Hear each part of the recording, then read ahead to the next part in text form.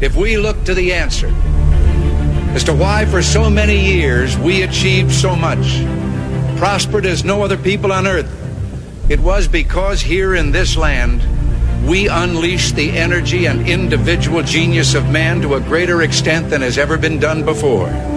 Those who say that we're in a time when there are no heroes, they just don't know where to look.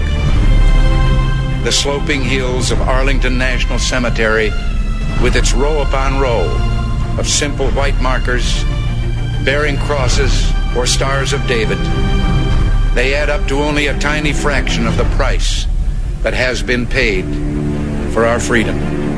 As for the enemies of freedom, those who are potential adversaries, they will be reminded that peace is the highest aspiration of the American people. We will negotiate for it, sacrifice for it. We will not surrender for it now or ever. We are Americans.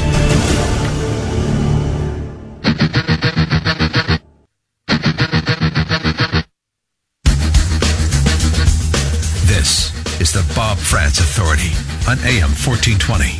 The Answer. Yes, indeed it is. And a good morning to you. Thanks for joining us. 7 minutes after the hour of 9 o'clock, and we are rolling on a Tuesday, the second morning of the third month of the year of our Lord 2021. Appreciate you being with us. Coming up on the program today, we're going to be talking with Jack Windsor, intrepid reporter and managing editor of the Ohio Star, and a couple of breaking Ohio news stories, one of which involves another hat potentially in the ring for governor.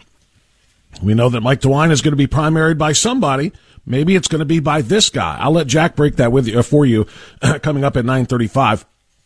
Jack also has some of the reaction from conservatives in Ohio listening to former Ohio Republican Party Chair Jane Timken, who now wants to somehow paint herself as a conservative, flipping and a flopping on the issue of Anthony Gonzalez and his ridiculously uninformed vote to impeach President Donald J. Trump. This is kind of big. This is really a lot of chutzpah that this woman is showing. And, Jack Windsor is going to tell us all about that coming up at 9:35. Then at 10:10, you know what it is today. It's Curse-Now Day. Tuesday is Curse-Now Day. Peter is going to join us to talk about a whole host of issues, and we certainly, of course, look forward to that.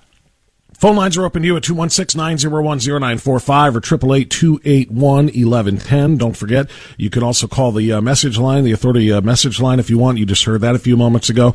And before we get into the top story of the day, let's pause for the Pledge of Allegiance. I pledge allegiance to the flag of the United States of America and to the republic for which it stands, one nation, under God, indivisible, with liberty and justice for all. Paying respect to our great country while ticking off liberals from one end of this country to the other. That's exactly why we played the pledge.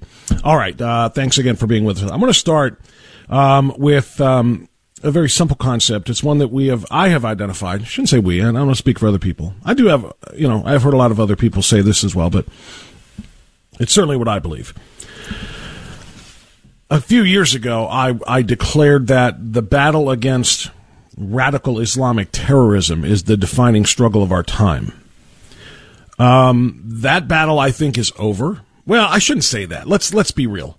The fact that we haven't had another 9/11 or another, series of radical Islamic terrorist attacks either in the United States or on our interests or anywhere else in a while doesn't necessarily mean the battle's over. These radicals are in it for the long game. Make no mistake about it. We've talked about that literally for centuries. They know that they will just be a cog in the wheel or a spoke in the wheel of the advancement of jihad all over the world. But my point to this is that has taken a bit of a backseat to what I now call the defining struggle of our time.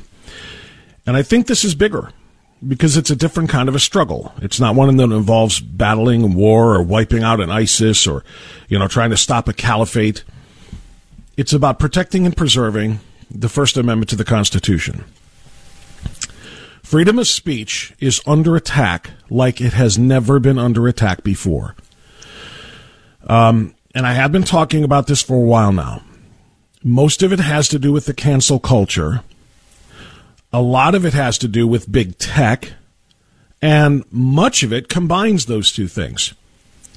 Yesterday, I played for you a series of the speech or clips from the speech that Congressman Jim Jordan gave at CPAC on Sunday.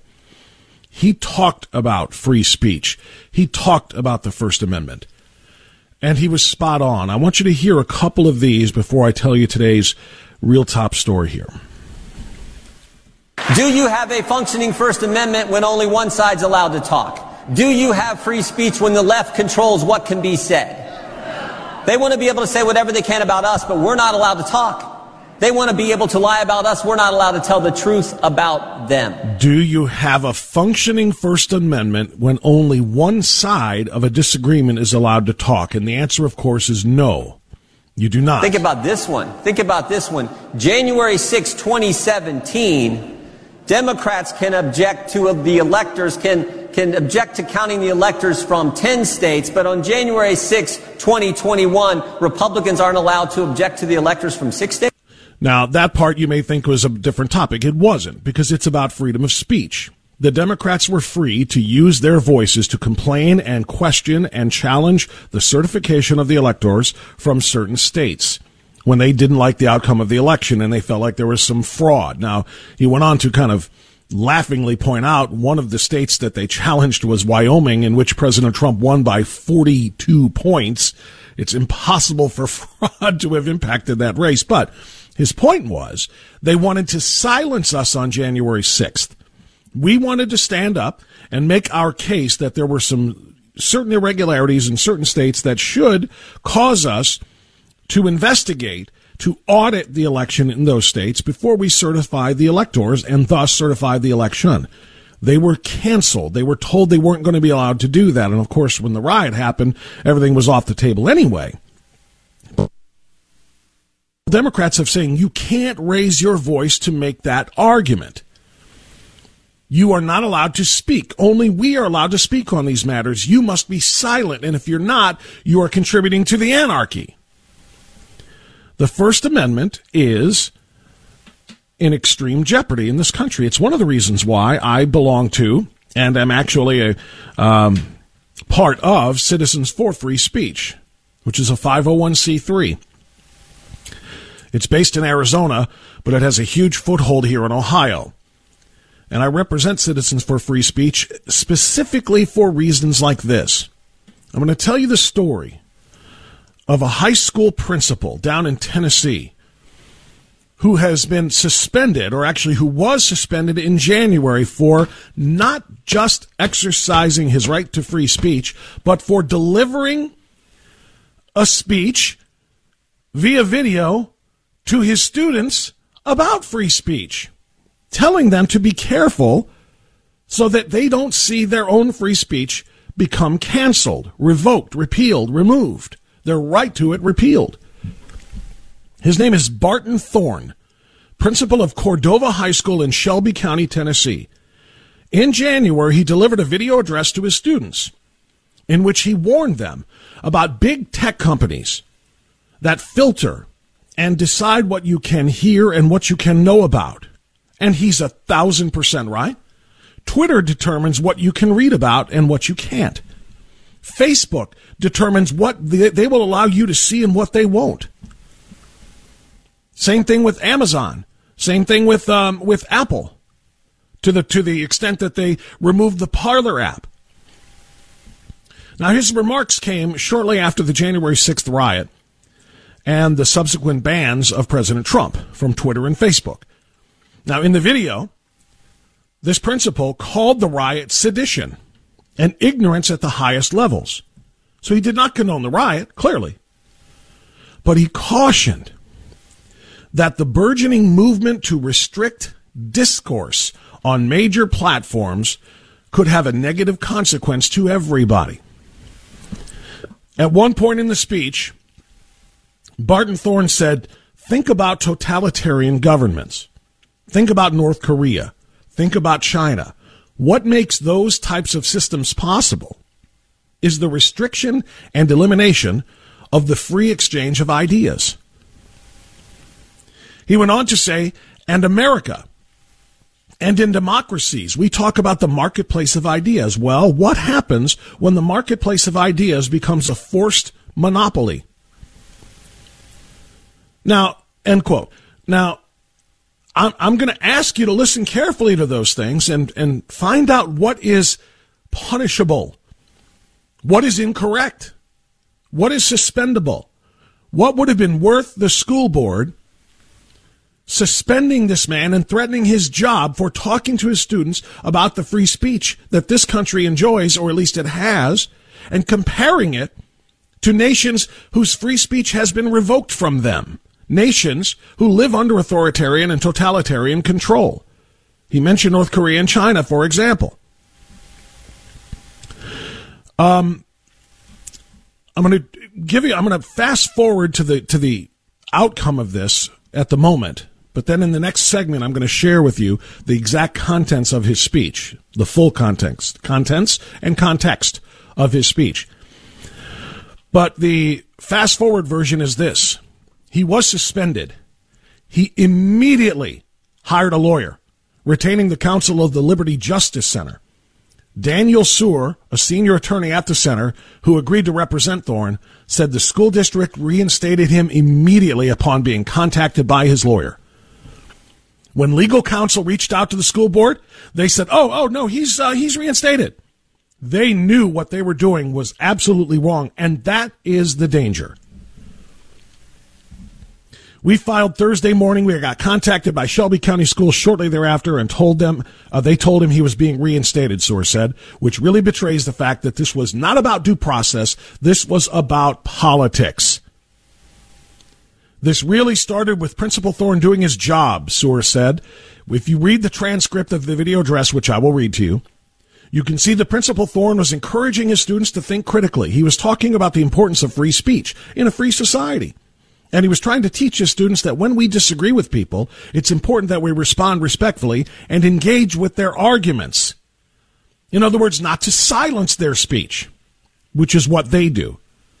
Now, even though he had been reinstated, Principal Thorne is still suing the school district over the dismissal, arguing that it wasn't just about his job, it was about his reputation. When they took Principal Thorne's job away, they took his reputation away. They gave him his job back. Now they need to make right on his reputation. The school district will not comment on this. I'm going to share with you exactly what he said, but here is a principal that gave a speech that I might give on the radio, not kidding, just speaking very directly about the assault on our free speech and the danger that it poses for all of us if we are not allowed to respond to something that somebody else says that we didn't like, without being canceled, without having our account suspended, without having our employers contacted, without having our address and phone number doxxed, without having, facing the full wrath of the cancel culture. If we cannot, like Jim Jordan said, do we really have a First Amendment guaranteeing free speech when only one side is allowed to speak? This speech that he gave on video to his students is one that I may have given on the airwaves, on my own, because every word of it was spot on. Not most of it, every word. Not a single word, nor syllable, nor letter was anything suspendable or punishable in a free society that truly does value and protect its free speech. So this is kind of a double whammy when I talk about the greatest, most defining struggle of our time. This is a free speech issue about a speech given about free speech. So it's like a double whammy, and it's extraordinarily important. And I'll share the rest of that, or I'll share the context of that with you, rather, after this time out, right here on AM 1420 The Answer.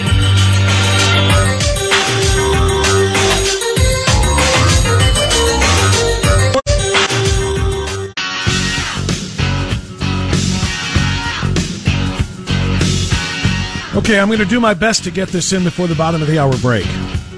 This is the entire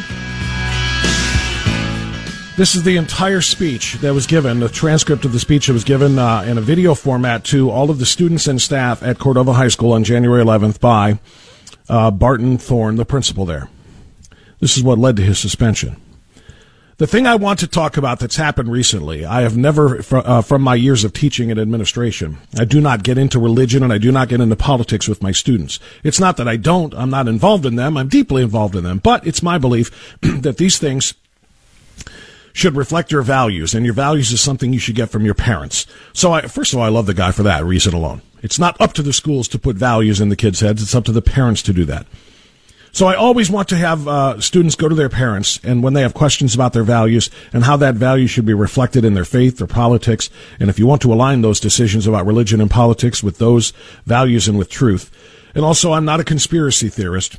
I have no beliefs in some great overarching Illuminati group that's taking over anything. But some stuff happened last week that I do have problems with, and I think this affects you. And I want to help you think about them. I'm not going to tell you what to think. I just want to help you think. And no, it's not about the Capitol riots. That was ignorance on the highest levels. I don't know too many people who are going to be okay with what happened. I don't care what side you agree with. We don't practice sedition. We don't attack our legislature.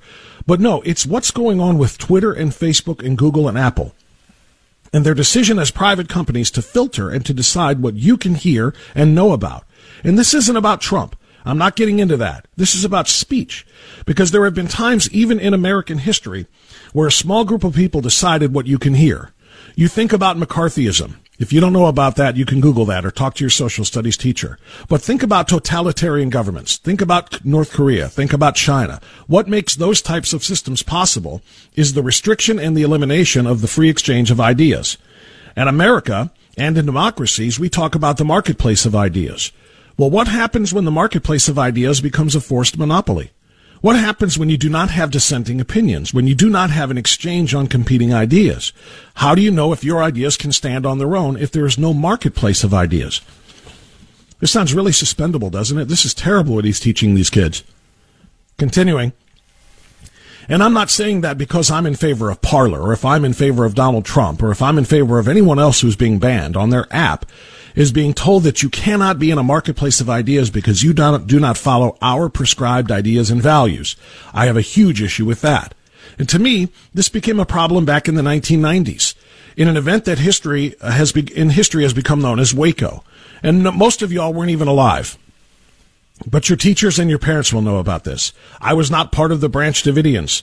I do not have anything for or against Branch Davidians or David Koresh. But that happened, but what happened was because there was a religious group in Waco, Texas, and some folks thought was a little bit odd, the government decided they needed to go in and check them out. And of course, they were doing some things that most people would have thought was a little bit outside of the norm, maybe way outside the norm, but that's not the point.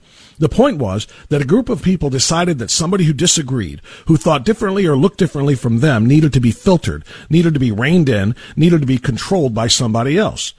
Well, that was a religious group. And I belong to a religious group. What happens if one day a different group of people think that my religion is different or funny or should be brought under control? Take that into speech.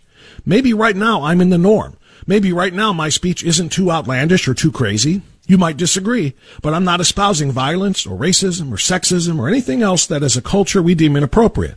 But what if a different group comes into power that no longer likes what I have to say or how I think, or if they begin to think that I'm extreme? At some point, any time we allow a group of people to tell another group of people, you can't think this, you can't say this, you can't write this, and you can't go to places where it is talked about. And that's just one step away from now that happening to you. Because right now, it may be the ideas that you value are shared by people who are in power and filtering those people who are not in power. But it's just one election or one moment away from that being flipped. And I'm only getting into this because as a young person, this is your future. You have a future ahead of you, and you will be developing your ideas and your values and the ways you want to express yourself. And I'm not on Twitter. I'm not on Facebook. I'm not on any social media. My children are not on social media. I'm 100% against Twitter and Facebook and Instagram, not because they in and of themselves are bad platforms, but what is happening on them, I'm not in favor of that. And this predates all of these things. I got off social media years and years ago, but because these entities, Twitter, Facebook, Google, and Apple, are so powerful, they have unilaterally made a decision of what you can and cannot see. That's a major issue, and I want you to understand that. I want you to understand the problem that's going to face you and your generation if there is no longer a marketplace of free exchange of ideas. So Twitter and Facebook particularly want to establish themselves as a marketplace of ideas. And if Google and Apple want to position themselves as the market where these things can be downloaded and purchased, that then they unilaterally, outside of the elective process, decide what you can and cannot hear, that should be very chilling to you. That should be very frightening for you, not because of the ideas that are being blocked or filtered, but because there is somebody making that decision that does not have any accountability. They're not elected, they're not responsible or accountable to you other than financially. So sure, you can decide to take yourself off Facebook and Twitter as I have done, but that's it. That's the only accountability measure they have, and I'm not comfortable with that. Just like Waco, I'm not a Branch Davidian, but what's going to stop them from coming to my church and saying because we are not what they think we should be, they have the ability to control and filter that? So just some things to think about. I know that's a little bit different from what I normally talk about. I'll pause here. He gives these video lectures apparently on a routine basis to the school. This principal does. Get to the news. It's a little bit different from what I normally talk about, and hopefully that helps you understand that this is a big deal. It may not seem that way because you're 15, 16, 17, and you don't have a lot of perspective that older people have. You don't remember Waco, so you don't remember Ruby Ridge. And maybe you haven't even studied or read about McCarthyism and what all happened, and how many people lost their jobs and their lives even because of association or because of thoughts they may have had, or just wonderings. Can we just not wonder about things? So anyway, think about that. Talk to your parents about it. If you trust a teacher, talk to your teacher about it. Be aware, be in the loop as far as what's going on, and not whether or not you agree or disagree with the people being filtered, but can this happen to you one day? And think about that, and just remember that our power is in our choices. We can choose our actions, but not our consequences. So make wise choices and have a great week. That's the full speech that principal gave his school, and he was canceled for daring to tell the kids to indeed protect their own free speech. We'll be right back.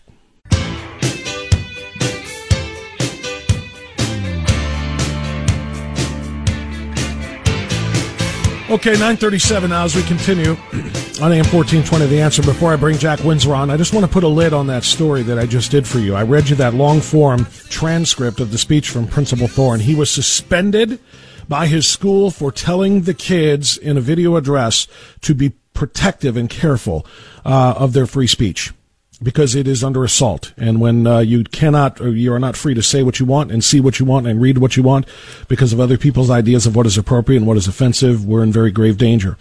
It's a very, very strong message. He ended it by telling the kids, go talk to your parents about this. Go talk to a teacher about this if there's a teacher you trust as well. And have a great week, everyone. That was apparently so offensive it got him suspended. There was a lawsuit that is underway now as he looks to clear his name and his reputation and hopefully set a precedent for others. Schools are allowing teachers to fill kids' heads with all kinds of crap. First Amendment and the importance of protecting it, and he gets fired. Well, suspended. All right, we'll come back to that. I do want to bring Jack Windsor on now, as promised. Jack Windsor is the managing editor of the Ohio Star, and he has been busy all over Ohio politics the last few days, really in the last several weeks. Jack, good morning. How are you? Bob, I'm great. Thank you for choosing me. It's good to be with you and the AM 1420 listeners. Always a pleasure to talk to you, Jack Windsor, and you've got your hands full. We all do, really, quite frankly, but you've been covering and doing great work at theohiostar.com. So let's start with, there's a new boss in town, or in the state, if you will, of the Ohio Republican Party. Jane Timken, we know, stepped down to make a run for the Senate, which we'll talk about in a moment. But they, of course, had a vote just a few days ago for the new chairperson of the Ohio Republican Party. And it turns out it is a familiar face and a familiar name, Bob Paduchik. Bob Paduchik takes over for Jane Timken and now is, I should be careful here, is probably, in my opinion, going to begin doing the bidding of Jane Timken as he promotes her for the Senate seat that Rob Portman is going to be abandoning. What is your thought, Jack Windsor, on Paduchik taking over the ORP? Well, you know, it's not a surprise. And I'll give you the thought that I've been receiving a lot from Ohioans who've sent messages over the last week. And the primary thought is it's pre-wired. So you look at Rob Portman stepping down, Jane Timken, shortly thereafter, or Rob didn't step down, announcing that he wasn't going to seek that seat again. And then Jane stepping down, and then Paduchik just kind of, manifesting out of nowhere and getting the seat. So there are people who feel like, hey, this was pre-wired. Portman wasn't a surprise move. Timken wasn't surprised. Someone actually said, I think she accepted her reelection in January as really kind of a method to keep people off guard, so that when this all happened, folks really wouldn't have an opportunity to prepare and get their senses about them. But, it depends on who you talk to. Mike DeWine had some really good things to say about Paduchik on Saturday. He called him a longtime friend and, one of the most effective campaign managers. Secretary of State LaRose essentially said the same thing, calling him a winner during the election on Friday. He had managed the Ohio campaign for Bush back in 2000 and 2004, and then Trump back in 2016. He took a lesser role as a senior advisor on the 2020 campaign. But, on the surface, everyone would call him a Trump Republican. But when you dig a little bit, the word I get a lot is establishment. Well, that's exactly why I brought it up, and I'm glad you gave that little bit of a history of his career and what he has done, and that's why I set it up the way that I did, because now that he's taking over for the former chair, he is probably going to be pushing that former chair for the Senate seat. And the order of things, the chronology you just gave about Portman making his announcement and then Timken making hers and now Paduchik stepping up, it just looks like it's all fitting so perfectly together, and I have a huge problem with that, and here's the reason why. I am not satisfied with Ohio's Republican Party. I am not satisfied with the Ohio government as it stands. I am not satisfied with this weak-willed, state-destroying, rhino governor Mike DeWine. I am not satisfied with the leadership, or at least previous leadership, of the General Assembly, particularly on the Senate side. And I've seen nothing whatsoever to indicate that the Republicans who are in charge of the state are going to start working on behalf of the people. It seems like they're only interested in working on behalf of getting more Republicans in power. Profit and power over people. That is the big complaint that I have, that I'm hearing from a lot of other Ohio Republicans. And I don't know how Bob Paduchik, running the state party rather, probably going to, endorse and back and support Mike DeWine for another term of destruction. Probably going to support Timken to go in and be just a rhino. Might as well be a Democrat in the United States Senate. I've got a big problem with the way this is turning out, and I know a lot of other people do too, Jack Windsor. Yeah, they do. And, you're starting to see the writing on the wall. I think it would be, I guess anything's possible, but when you look at the run for U.S. Senate, I'm hard-pressed to believe that the Ohio Republican Party isn't going to support Jane Timken. And then, the party gave Mike DeWine over $4 million, or Mike DeWine and John Husted, their campaign, over $4 million in 2018. I don't think you cut your investment like that. So I think the ORP is going to strongly endorse Jane Timken for U.S. Senate, and then, the reelection effort of Mike DeWine. And the latter is going to be particularly offensive to some groups of people. There was a poll that came out in late November, and DeWine was polling at 23% approval among people who are likely to vote in a Republican primary. And then the Ohio Value Voters Group board member talked to me over the weekend and said, we just did another poll, and he's sitting at 24%.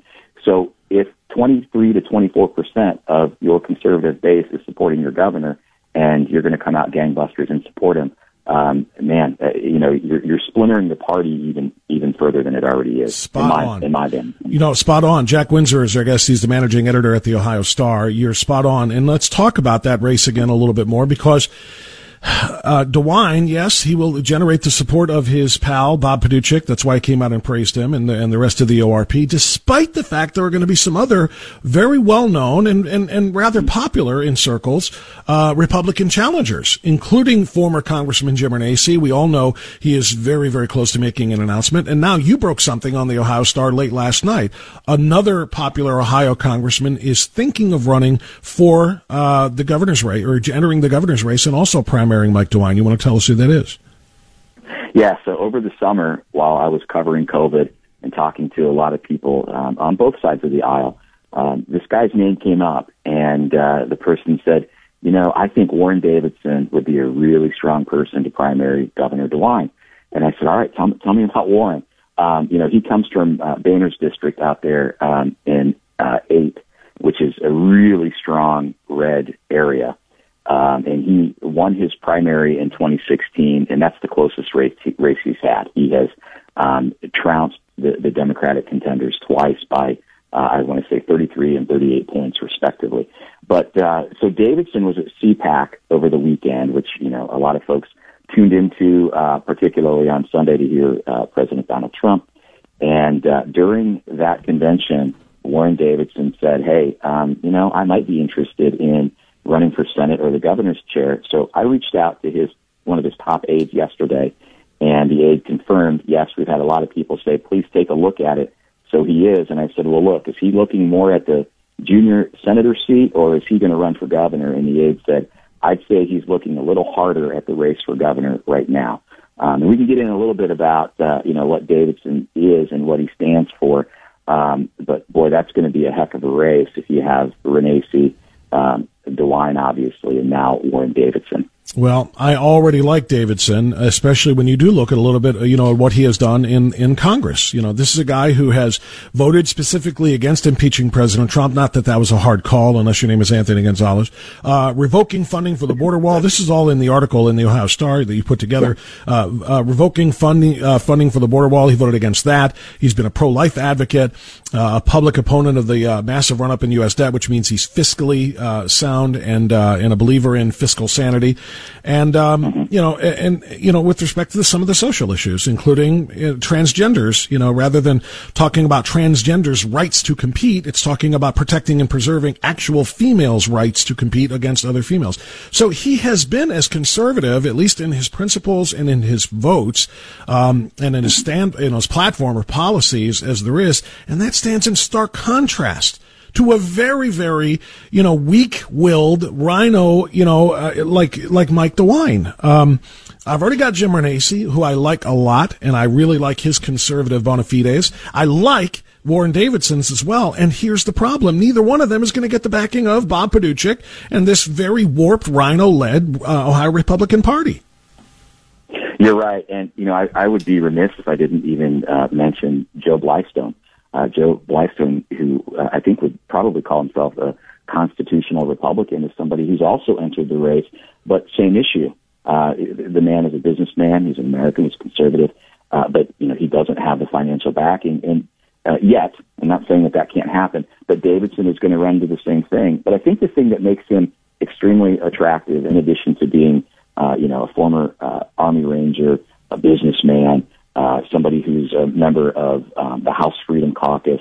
He said on Saturday that Governor DeWine's approach has been overbearing, and it's caused more harm than it needed to, and a lot of collateral damage. And he said, I wish that the governor had taken more cues from Governor DeSantis of Florida, and then went on to say the biggest companies got bigger while Main Street was crippled. I think that message right there resonates with, whatever that percentage is, if it's 60 or 70% of the Republicans who are holding their breath, waiting for somebody other than DeWine to show up in the primary. That message right there, I think, resonates with everybody.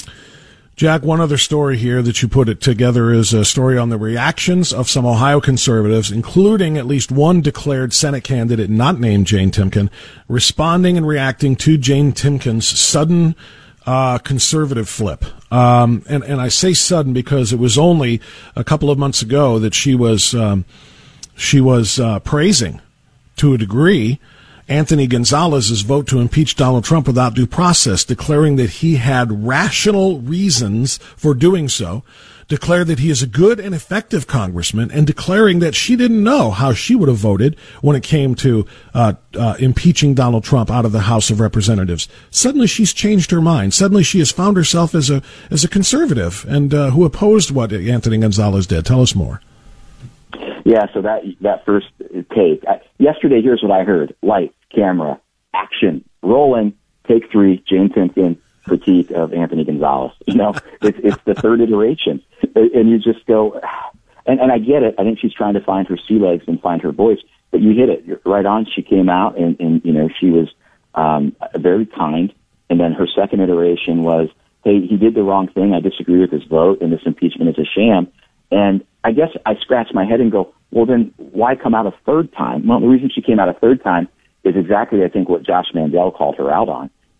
She came out then yesterday and said he needs to do a favor to the Republican Party and his constituents, and Gonzalez needs to resign. And so Josh Mandel came out and said, hey, last night President Trump declared that there's no room in the party for spineless establishment Republicans. And with this latest flip-flop, Jane Timken has proven herself as just that, a spineless establishment flip-flopper. So I think she was trying to stand up and say, hey, I'm going to take a strong stance here. But it's third take, and it's hard to take that third take as seriously as the first or the second. That's what I'm getting from other Republicans. That's not my opinion. So, no. Mandel weighed in. Obviously, Renacci, who had that seat before Gonzalez weighed in, and he said, just like Republicans in the 16th district, I want somebody to talk about principles and beliefs. I want to know where they stand on policy. Mark Pukita, who's also running for that seat, came out and said, I'm confused. Didn't she support Anthony Gonzalez in his vote to impeach President Trump? And then went on to say some really hard things. Does Ohio really need another knee-jerking, flip-flopping, Harvard-indoctrinated, say anything to get elected, old GOP operative lawyer as a senator? So the critique was really, really harsh. But the thing I will say, I did a little digging on her current campaign manager, Corey Bliss, and in her critique yesterday, she compared Gonzalez to Nancy Pelosi and Chuck Schumer. And I kind of went, there it is. So what we're going to probably see from Jane Timken's campaign is, I'm a strong Trump Republican, and anybody who's weak is going to get the label of Nancy Pelosi and Chuck Schumer, and we're going to villainize them, at least through the primary. So now we know what her strategy is. And here's the most frustrating thing, Jack, and real short here because we're short on time. She's probably going to get an endorsement from President Trump. So it's interesting. She originally came out, I believe, claiming she got the endorsement. And I got some intel last night that says maybe not so much, that they may be, putting the brakes on that, or at least pumping the brakes on it. But there is a chance. I think what will happen is, I think the Trump team will see, obviously, what is Mike Gibbons going to do, and what is Warren Davidson going to do, because those are two Trump people. And so we'll see. But Jane Timken led the ORP. He won by 8 here. Bob Paduchek was his campaign manager in Ohio in 2016 and a senior advisor this time around, as you effectively described earlier. Bob Paduchek is going to push for Jane Timken. I can't see Donald Trump not because he's made these kinds of mistakes before, I think, in my opinion, in terms of some of his decisions to endorse. He's going to endorse the people he's familiar with. He's going to endorse whoever Bob Paduchek tells him to endorse, or at least advises him from Ohio, because they've worked together closely. My biggest concern, your quote about what Trump said about there is no room for spineless, weak, and I can't remember how you said it, people in the Republican Party. He's going to endorse one of them in Jane Timken. Last thought, 30 seconds. No, I think you're right. I think Jane Timken is sitting in the catbird seat, and I think Mike DeWine is. And so I think what you're going to see is what is the grassroots movement, what is the anti-establishment movement in the GOP in Ohio going to do, and what do they have the power to do? We're going to learn that in the next year.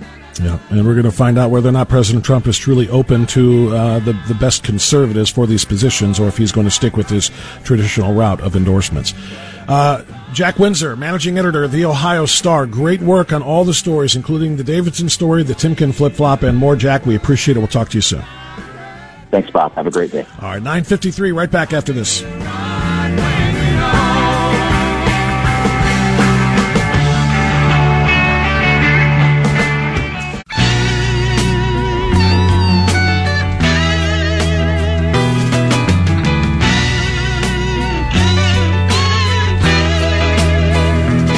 Okay, short segment here since it's 9:58. We got Peter Kirsanow coming up after the top of the hour. Just to kind of underscore a little bit about what Jack Windsor and I were talking about there. Warren Davidson has all of, the credentials of a rock-solid conservative, the kind of supporter that I would think Trump would be very, very, behind. Jim Renacci has the same types of conservative credentials. Jim Renacci is the polar opposite of Mike DeWine when it comes to policy. And he, of course, is, very close with President Trump insofar as the Trump White House invited and, in fact, basically asked Jim Renacci to abandon his gubernatorial run previously in order to run for the Senate seat against Sherrod Brown. We needed to win that seat. Jim Renacci did so. So one would think that President Trump would be wanting to give a boost to Jim Renacci. If it isn't Davidson, it ought to be Renacci. If it isn't Renacci, it ought to be Davidson. And again, Blystone I should not eliminate as well, but just not part of this news story today with Davidson. But the wheels of government in the state of Ohio, with respect to the Republican Party, they don't work that way. Jane Timken is the inside player. Jane Timken is the, now former ORP chair. She worked this perfect. Waited for Portman to announce his decision not to run for re-election, even though she is accepting the new, another term as chair of the ORP. Then she dumps that so that she can easily slide in. I would not be surprised if the fix isn't in further. Rather than her running for Senate, Paduchek coming up and taking the ORP chair slot, and then pushing all of the ORP resources behind her campaign for the Senate, ignoring the true conservatives because they're not interested in true conservatives. But I wouldn't be surprised if the fix isn't in further, and that is Portman doesn't make it